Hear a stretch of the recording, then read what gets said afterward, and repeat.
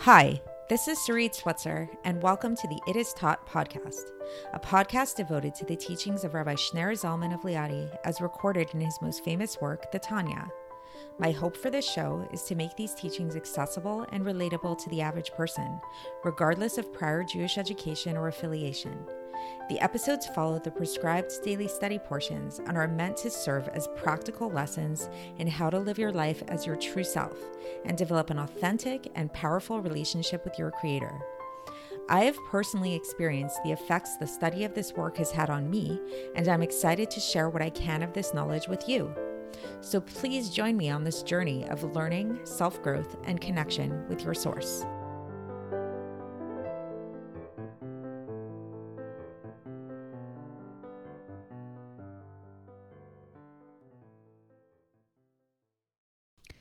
Hi, and welcome to the It Is Taught podcast. This is episode 454 for the 28th of Shevat in a regular year. And today we are going to be beginning chapter 29, and we're going to learn how to start a bonfire.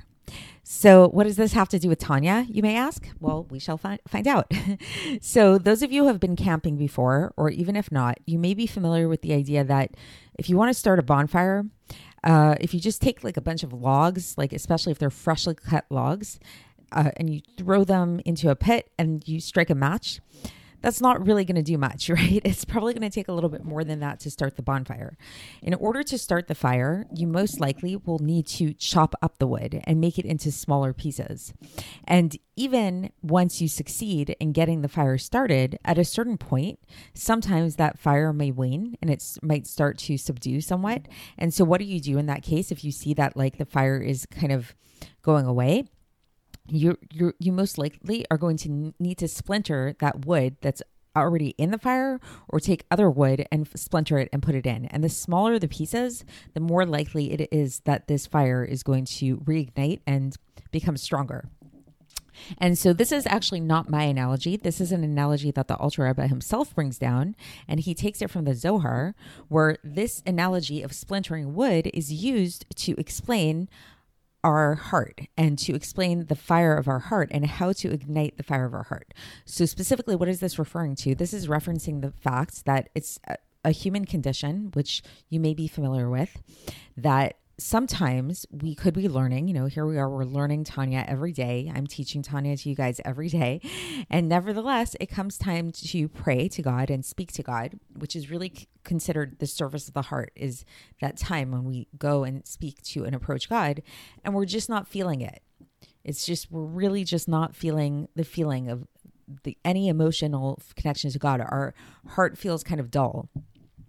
And so the advice that the Alter Rebbe gives in this chapter, beginning with today, is that this means that our heart is kind of like this thick log. There's a coarseness there, and we need to break it. And through the breaking of the heart, through kind of splintering ourselves, just like when it comes to actual physical logs, when those logs are splintered, this is what allows the fire to become ignited. So too, do we need to crush, so to speak, the coarseness of our bodies, which is preventing the light of God from entering into us. And from fully penetrating into our souls. Now, the other thing to keep in mind with all of this is this idea of the two souls, which all Jews have, which we've spoken about previously, which is really important to keep in mind in terms of this whole topic, because without this awareness, without this recognition that we have these two parts of ourselves, our godly self and our animal self within ourselves, we could make the mistake, which many people do actually in our society, especially it's very prevalent in our society, that the animal soul is really our highest self, that this ego that we have is what we should strive to identify with the most. And if we feel these impulses, if we feel these desires, that's a good thing that we want to really indulge and all of that.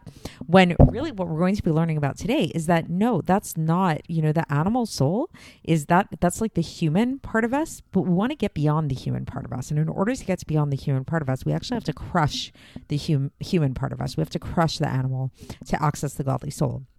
There are some select individuals who we call them tzaddikim, who are living on this level where their true selfhood, their true ego, their true humanity is one and the same as their godly soul. But this is not most of us. Like for those kind of people, those people who are living on this like higher type of existence, the Alter Rebbe is going to talk about them towards the end of the section today. He's going to talk about how for them, eating, even the mere act of eating, is a very different experience. When we eat, why do we usually eat? We usually eat because, we like the food, we're hungry, we're craving a certain flavor or whatever it is. But for tzaddikim, for these very high people, they eat too, but for them, they actually see eating as a chore.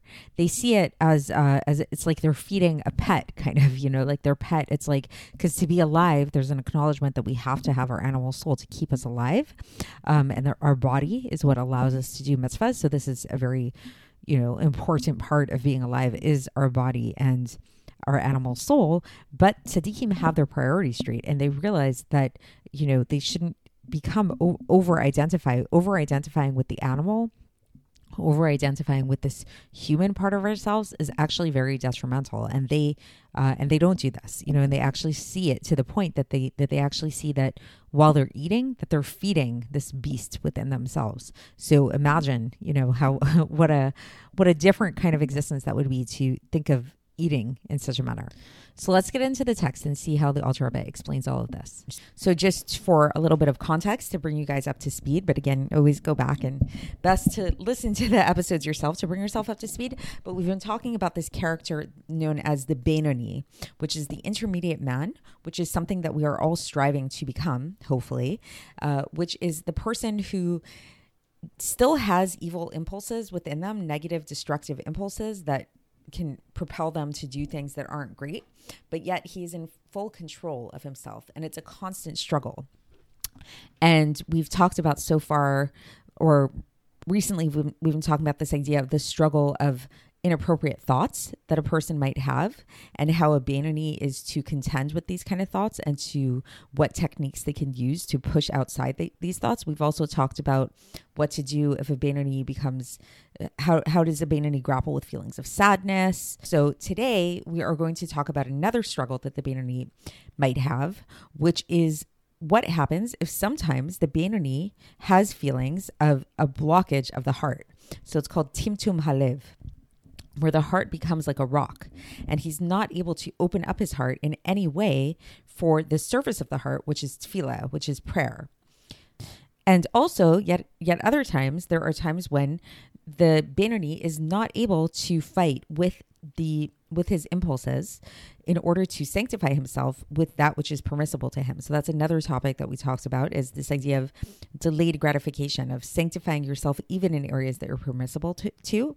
And so sometimes there are times when the Benoni feels this heaviness in their heart, and they're finding it difficult to fight in this way and to sanctify themselves with permissible matters. So what is the advice that is given to them? So the Alter Rebbe says that the advice is given actually in the Zohar, and this is taken from the Zohar, the third part of the Zohar on page 168a, where the president of the Academy of Gan Eden said that a wooden beam which does not catch fire should be splintered. And just like this, a body into which the light of the soul does not penetrate should be crushed. So what does this mean? This means that the light of the soul and of the mind does not shine sufficiently in order to rule over the materiality that is within the body. And so even if a person understands and meditates in their minds on the greatness of God, he doesn't really grasp it. It doesn't stick in his mind so much to the point that he's able to rule over the physicality of the heart due to the materiality and due to the coarseness of the heart and of the mind. The reason for this, the reason for the heart being so material and so coarse, is the coarseness of the klipa. So remember, we learned about klipa, so it's hard to continuously translate these terms, but the klipa is the husks that conceal godliness from being manifest in the world. So the coarseness of the klipa that elevates itself over the light of the holiness of the godly soul, This coarseness of the klipa is what conceals and hides the light of the godly soul. And so thus, for this, a person needs to crush it down and to bring it down into the dirt. Meaning, what does this mean?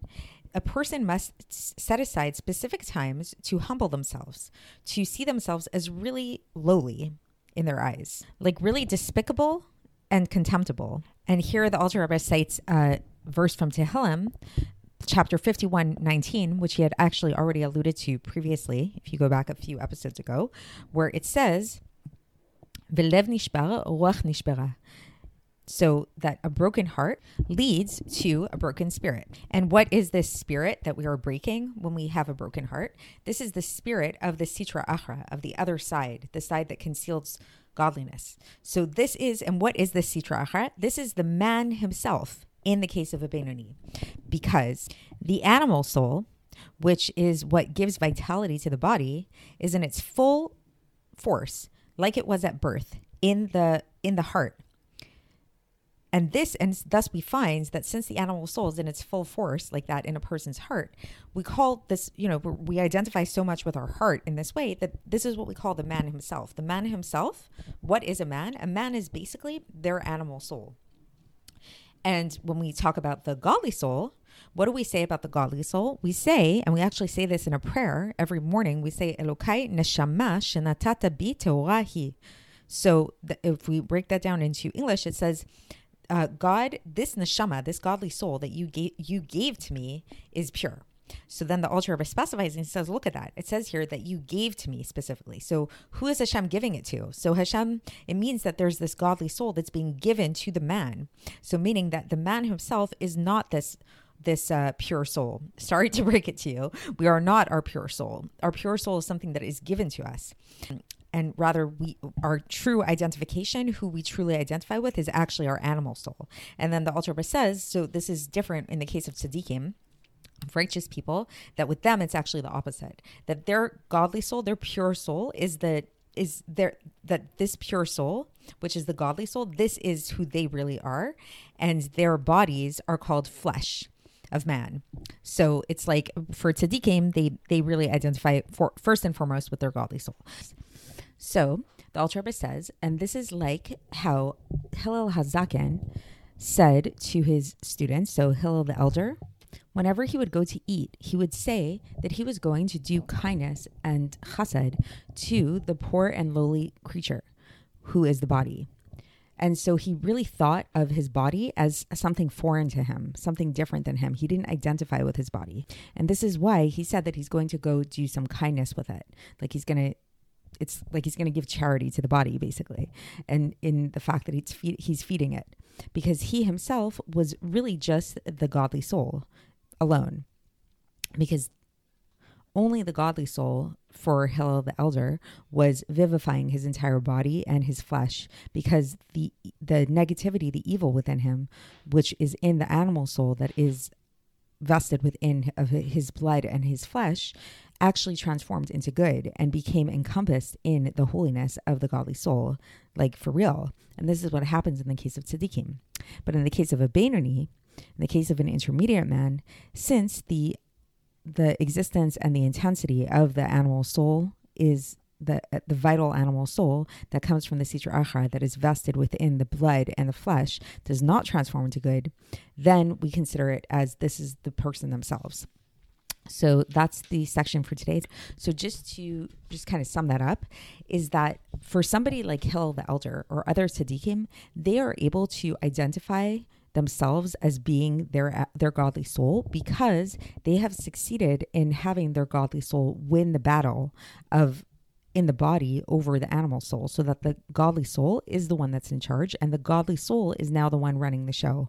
And, we've talked about this previously, earlier in other episodes, about this war that is constantly going on between the godly soul and the animal soul. So for tzaddikim, they have won this war. They've had their godly soul take over. And so now the soul vivifying force within them is this godly soul, to such a point that they no longer identify with the body and with the flesh and bodily needs, to the point that we see that with Hillel the Elder, he actually, anytime he had to eat, he actually had to kind of like make this like conscious choice and say, oh, I'm going to go do something nice for my body because, I know we need the body to live, and God created us like that. So I'm going to feed the body because I know it's important, but it's not because he felt this craving the way that we all do, and this like hunger in natural, quote unquote, human kind of sense. So this is not the case for most of us. Why? Because in the case of most of us, we did not yet win that war. So we still have that constant war going on between the godly soul and the animal soul.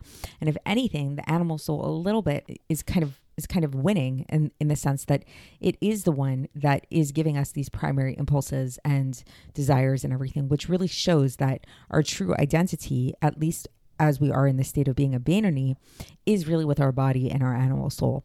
Which is why the remedy for the dullness of the heart that we sometimes might experience in trying to connect to God is really remedied by breaking our hearts, breaking our animal.